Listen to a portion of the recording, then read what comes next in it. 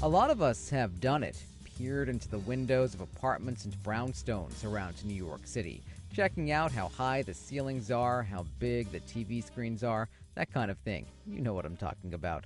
All to feed our natural curiosity about how other people live. Good morning, I'm George Bodarky, and this is Cityscape on 90.7 FM and WFUV.org. Our guest this morning is Connie Rosenblum. Connie was the author of the Habitats column published in the real estate section of the New York Times. She's put together expanded versions of a selection of the Habitats column in a book called Habitats: Private Lives in the Big City. Connie, welcome to Cityscape. Thanks for having me.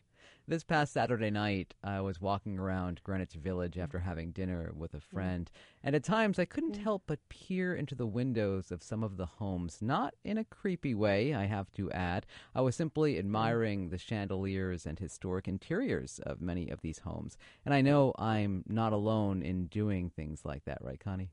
Indeed, it's one characteristic of New Yorkers that they can't resist being voyeurs, although in a nice sense. Right, not creepy, like I said. No, absolutely. And I think that's partly for two reasons. One is that compared to, for example, the suburbs, it is possible to look into other New Yorkers' apartments. They're close to the street. They're stacked one on another. The shutters are open. There are lights. But a second reason is I think we're so very curious about the people who live not far from us, and we really want to know about their lives, and the way we'll find out about their lives is by looking into their apartments. Is it a grass is greener on the other side sort of mentality, do you think? Absolutely. I think that you think, no matter how nice your apartment is, you think someone has more books or a nicer ceiling or a better chandelier or a larger TV screen. And when I was doing the articles that became the book, I think in 99% of the visits, I wanted to just stay there and live. And sometimes I almost want to say to the person, will you adopt me so I can live in your apartment forever? How long did you write the Habitats column for the New York Times? I wrote it for nearly 4 years. I started in spring of 2009 when the City section, which I'd been the editor of, sadly folded after my 10 years at the helm. And I wrote the Habitat section, column, either every week or every other week until late 2012 when it was discontinued as part of a section redesign. When you took on that column, what were you thinking about in terms of the approach? How did you want to go into it? I had two main goals. One is I wanted to make it about people who lived in New York City. Prior to my arrival, it had been about anyone who lived in the tri-state area, and obviously there are great homes and places to live to be written about in the tri-state area. But I love New York. I live in New York. The City section had been about New York. I wrote a book about your own Grand Concourse, and I wanted the columns taken as a whole to reveal something about life in New York City. My other goal, as one of my subjects put it, is he said, you're writing biography through real estate, and that's very much what I wanted to do. I wanted to tell the stories of people's lives through how they lived and how they felt about how they lived, even more. For example, there were people who lived in very, very modest surroundings, but their sense of the importance and value of their home was transcendent, amazingly, for a 300-square-foot apartment. And I thought this fascinating. I thought it fascinating that even people who lived in places with limitations, for the most part, were very happy where they were. Talking about people who live in small spaces, your book introduces us to a couple from Arkansas that live in a 375-square-foot apartment on the Lower East Side. And I love this line. You write, they've transformed a space that some people would find as confining as a coffin into a shiny jewel box. How did they make that happen? Well, I should add about this couple. The wife's pregnant, so they're going to have three people in the, the 375 square foot apartment. Indeed, at least for a while. The way they did that, I think, has to do with the fact that they're both very visual. She worked for a fashion company. He designs furniture. So they had a very good instinctive eye for not only how to make a place look lovely, but how to make a place look larger. And the way they did that was a lot through the artful use of mirrors and shiny surfaces and decorative touches. I remember the open kitchen cabinets. You barely call them cabinets, but with these beautiful bowls and mugs that I think came from IKEA, but they were arranged so gorgeously you really thought you were in a kind of a little house museum. And the other thing that I think was great about their tiny little apartment is they had a tiny little terrace outside or garden area. And although that was small too, that was really very much part of where they lived. What are the characteristics New Yorkers value most in a home, do you think? I think what New Yorkers love much more than you would think is a view. And the number of people who complain about facing a brick wall and the number of people who exalt in the fact that they have a view is remarkable. And they talk about it more than the second bathroom or the parquet floors. There's something about having a view that transforms where you live. I'm a perfect example of it because when I first lived in New York, early on living in New York, I had a little nothing apartment in Chelsea with a couple of friends, but somehow we had a view of the Empire State Building, and I felt like I owned the city. It was really, really remarkable.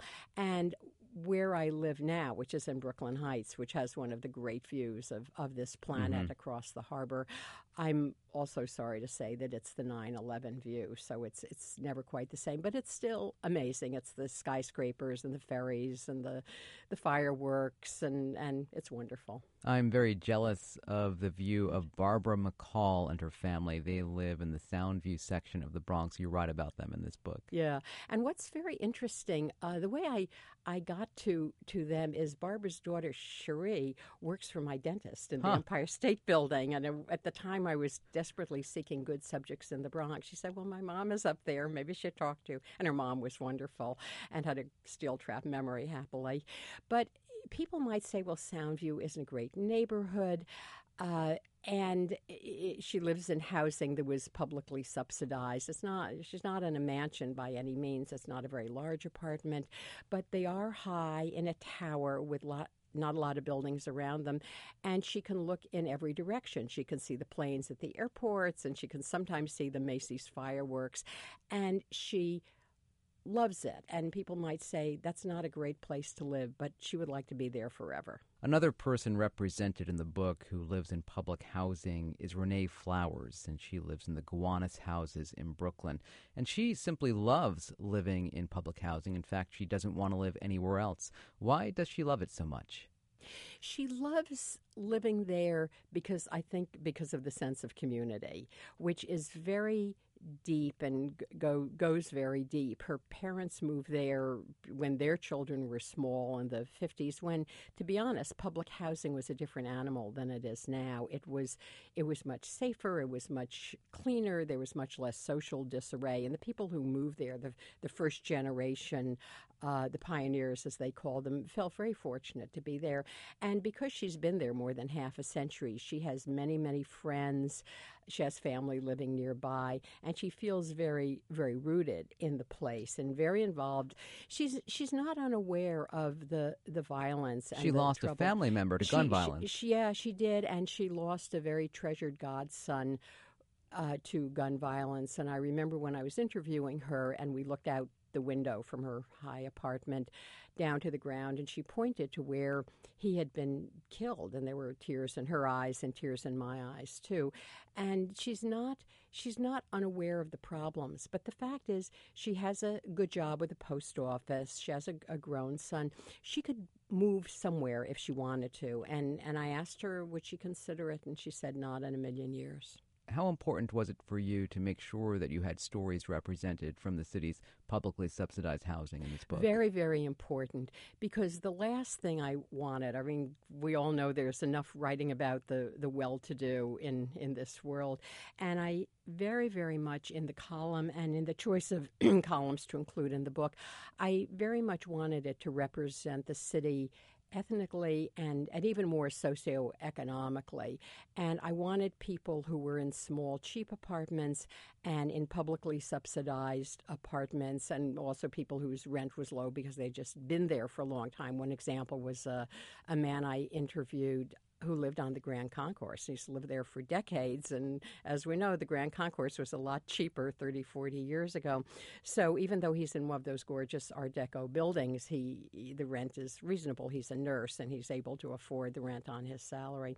But I think that we, especially these days with the gap between rich and poor, we forget how little some people have to live on and how little they have to make do on, and the smallness of their quarters as a result of this, or the remoteness of their quarters, people who live at the end of the subway line and have an hour and a half commute each way. These people tend to be invisible, and that's why I wanted them to be focused on in the column and in the book. When I was growing up here in the Bronx, my grandparents and great-grandparents lived under the same roof in a single-family house. How common is it for family members of different generations to live together today? It's not as common as it was back in the day, but it is becoming more common, I think, statistically, in terms of grown children staying with their parents. When I was researching the book on the Grand Concourse, Boulevard of Dreams, one of the things I was very struck by is that in the 30s, during the Depression, many adult Bronx children would come back and live with their parents because after graduating from college, because they couldn't afford to live anywhere else. And very often they lived there after they were married. And these were not huge apartments. Even the lovely Grand Concourse buildings were not enormous apartments. And I don't think it was always the easiest relationship, and the mother-in-law and the daughter-in-law being at such close quarters created issues, I'm sure. But it wasn't. No one thought anything of it. No one criticized the people who came back home. The story of Peter Marquette, he lives in Long Island City, Queens, is a quite fascinating story. And you actually titled this vignette, "The House That Saved His Life." How did this house save his life? I think the house literally saved his life, not to put too fine a point on it. He had lived in this Queens neighborhood his entire life. His parents, his grandparents, back to great-grandparents, the in-laws, the parents, the grandparents, the great-grandparents. He was deeply rooted to the neighborhood, one of the very typical, solid, deep roots, working-class neighborhoods in the city. And he had two eventually grown children.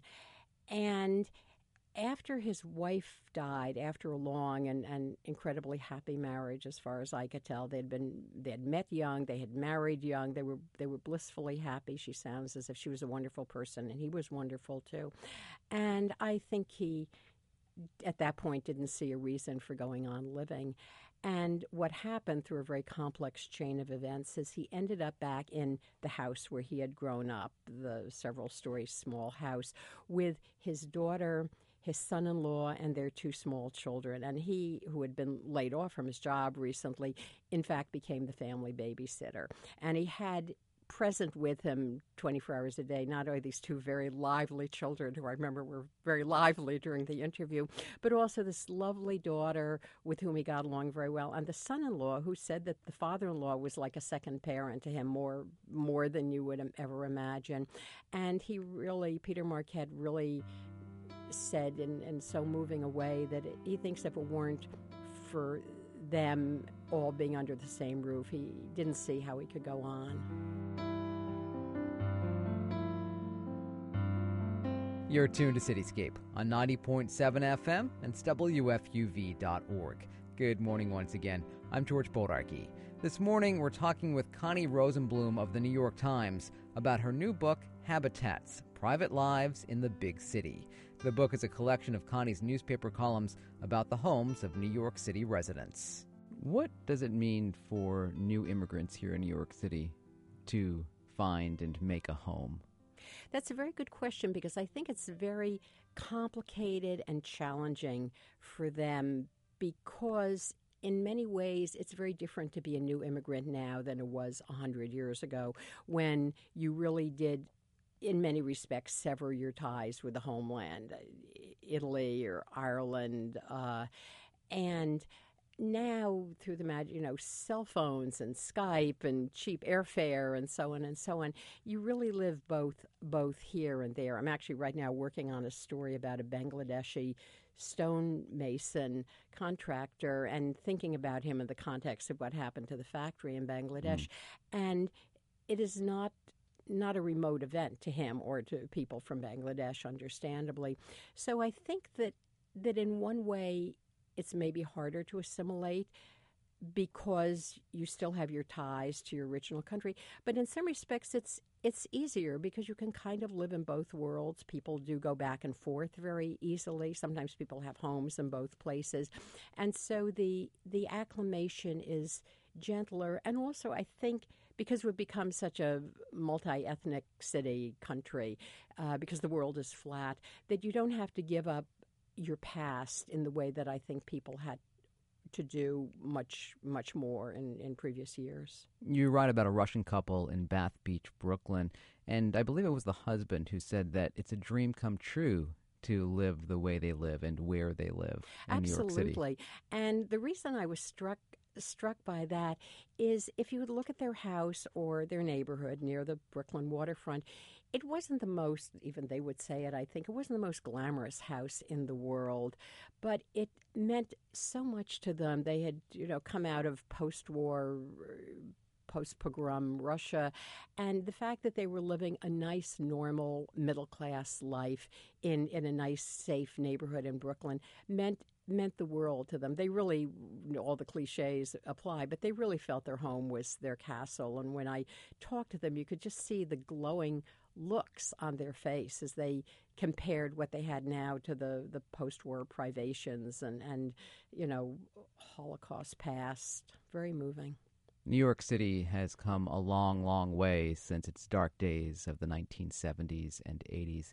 Did you talk with folks who survived to tell their tales of staying in these neighborhoods that were once overrun by drug activity and gang violence and are now these trendy hotspots? Yeah. Well, there's one wonderful story. Well, two wonderful stories.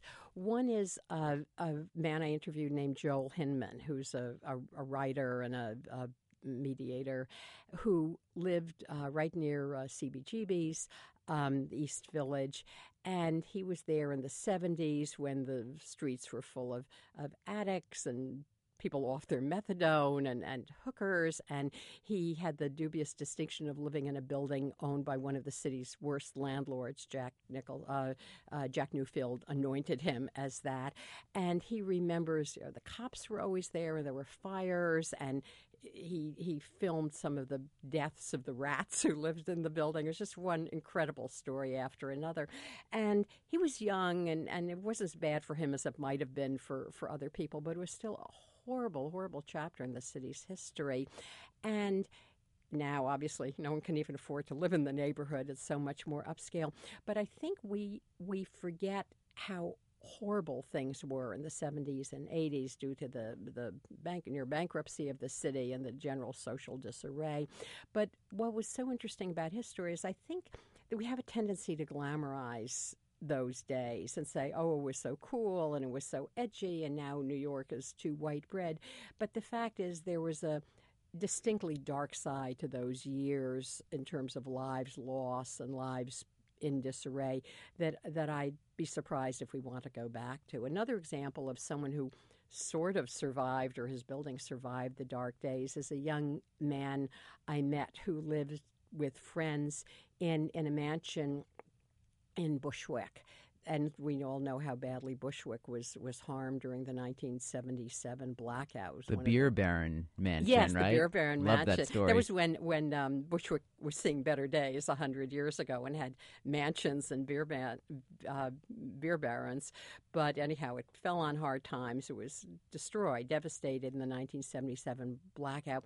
It's slowly creeping back. It's not perfect yet, but he lives there with a bunch of artist friends, and you realize it must have been a gorgeous house in its day, and it's still standing, and it's wonderful if you're 28 and you're living there cheaply with a bunch of friends. They hold concerts at this house, don't they? They do in the basement. I think mostly they're legal, and I think that once in a while the cops say there are too many people in the house, so go out on the lawn, and they say that's fine. But they have rehearsal space in the basement, and for it's a city where it's harder to have a garage band because who has garages? So to have a basement where you can perform and turn the amps up and the drums is priceless.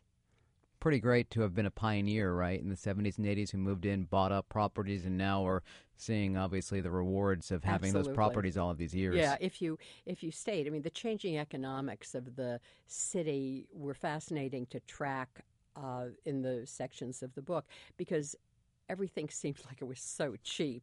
Not all that long ago, and people who did hang on, sometimes at great price, are very, very glad that they did. In this book, you introduced us to people who live in historic places. Obviously, that Beer Baron Mansion is one of them. But you Yeah. also introduced us to a guy by the name of Paul Moakley, who lives in the Alice Austin home. Now, she was a 19th century visionary photographer, and he lives there rent-free, right? Well, he lives there rent-free, but he has to work for the money. He's the caretaker, and so he's responsible for, if there's fire, or if there's vandalism, or if something weird is going on, and a lot of maintenance, which he's very good at.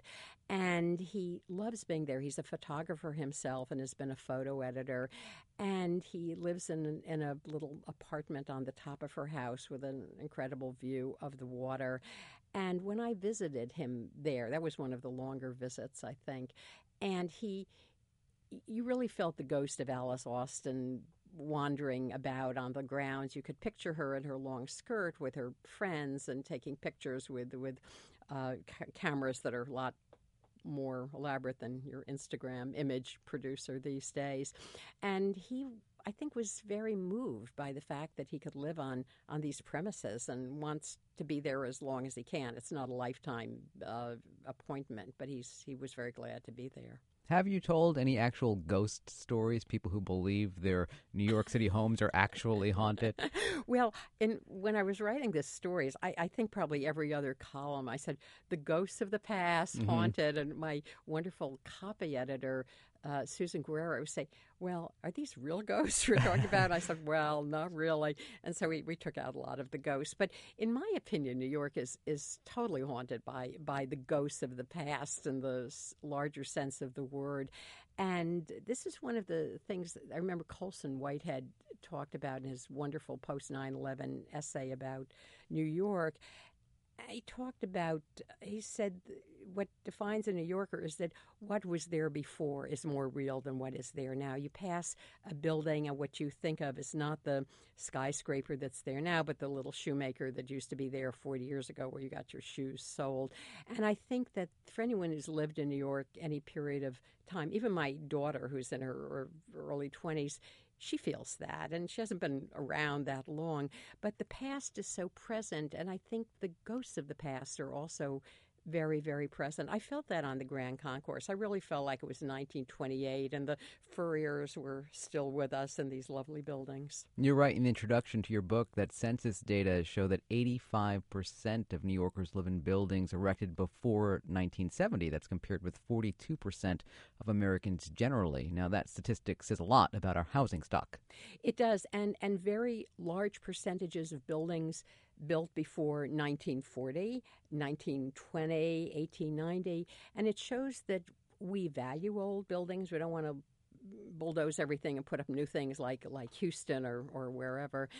And we value them and we cherish them, and we're very, very enamored of them. It's the idea of walking down a street of brownstones in the East Side, and suddenly you're in Edith Wharton's New York, and you'd like it never to end. We're very attached to our past, and one thing I found fascinating when I was running the city section is that even newcomers to New York were very enchanted with the city's past. You think, well, they wouldn't care, they weren't around, but they somehow leached onto the narratives of old New York, and it became part of their narrative, and they found it very moving. It's hard to imagine anyone in New York City not connected to their iPhones or their droids or some other form of technology. But then you meet a guy like John Foxell Foxell on Staten Island, who is totally disconnected. He was the person whose story stayed with me the longest and in the most powerful fashion. He lived in a very interesting and eccentric house in Staten Island with things that would remind you of Dorothy Day and the front lawn. And he lived almost without modern technology. There were no televisions, no radio, no instant messaging, no Facebook, no email, no Google. He used to read the paper version of the New York Times at the public library every morning. He didn't have it on a device, on a screen. And he did, however, have thousands of books, all of which he had read. And he wasn't a recluse. He wasn't strange in any respect. He just lived the way you would live 50 years ago. And I found this so admirable. I'm something of a Luddite myself. And the fact that someone could somehow take a stance against all the noise and beeping and instant in-touchness of modern technology, I really found that almost religiously inspiring, to be honest. Staten Island, of course, was hit hard by Superstorm Sandy, as was the Rockaways. Yeah. There's a story in your book, a woman by the name of Susan Anderson of Far Rockaway, and she turned this dilapidated bungalow into a home. Do you think about these folks and what they're doing? I do indeed. And in fact, after Sandy, I worried very much about Sue Anderson. I remember, again, the day I visited her, and it was several hours, and it was sort of a rainy day, and I felt as if I was at the end of the world. And I was indeed practically at the end of the very long subway journey. And after the storm, I just pictured her little vulnerable house, and I didn't, I was afraid to call, I was afraid to email her, and finally I contacted a woman, Jennifer Callahan, who's made a wonderful movie about the Rockaways, I should mention, a documentary, and asked her if Susan was okay. And she said, yeah, I think she is. I think the house is still standing. And then I did email Sue. I didn't even know if she had functioning email. And she got back to me in a couple of days and said she was okay, and she had lost computer and so on, but the house was still standing, although there had been tons of damage. So the fact that she escaped with her life and her house still standing, but she seemed a very personal example of what the storm could do to people. How much differently do you view New York City, considering what you write about and have written about? That's an interesting question. It makes me feel, I always feel lucky about where I live. I feel lucky in previous places I've lived too, but it made me feel very fortunate that I live here and that I live where I live and in a neighborhood that my husband and I had sort of chosen it a little bit by chance because we were living on the Upper West Side, and at the time we moved to Brooklyn Heights, which was a long time ago. We needed to be able not only to commute by car in different directions because we worked for newspapers in different directions, but more importantly, to be able to garage cars at 2 a.m. when we came home. And my husband, who's Canadian, had seen Brooklyn Heights, and it looked sort of like England, where he had never been, or London. And it was kind of charming. I hadn't been there very much, and it was very affordable in those days. Nobody lived in Brooklyn Heights in the late 70s. And so we settled there, and never imagining that we'd be there, lo, these many decades later. But doing all these stories made me, every time I came home, made me feel very lucky and very fortunate. It made me feel I had the right place for me and my family. Isn't it true, though, that your neighborhood is as much your home as the actual physical dwelling that you live in? Absolutely. And I think that's because people's apartments are very small, and they often do face brick walls, and they're one on top of another. It's not like the suburbs where you have a lawn and a backyard. And your neighborhood is almost more important, because if you don't have a great apartment but you have a good neighborhood, then you have the neighborhood. And that's why, for example, in Brooklyn Heights, the role of the promenade is so important, and everybody uses it. Joggers and dog walkers and mothers with strollers and older people wanting a little air. It's really like a little community green in some New England town. And I walk around a lot in Brooklyn Heights. You go to restaurants in the neighborhood, you go to bookstores, you go to the subway, of course. And there's not a day that I don't walk down our beautiful brownstone-lined streets and think about what it was like 100 years ago and feel I am so lucky to be here. You see squirrels, you hear birds. You can't say that about every part of the city. The book is Habitats, Private Lives in the Big City. Connie, thank you so much for coming in. Thanks for having me.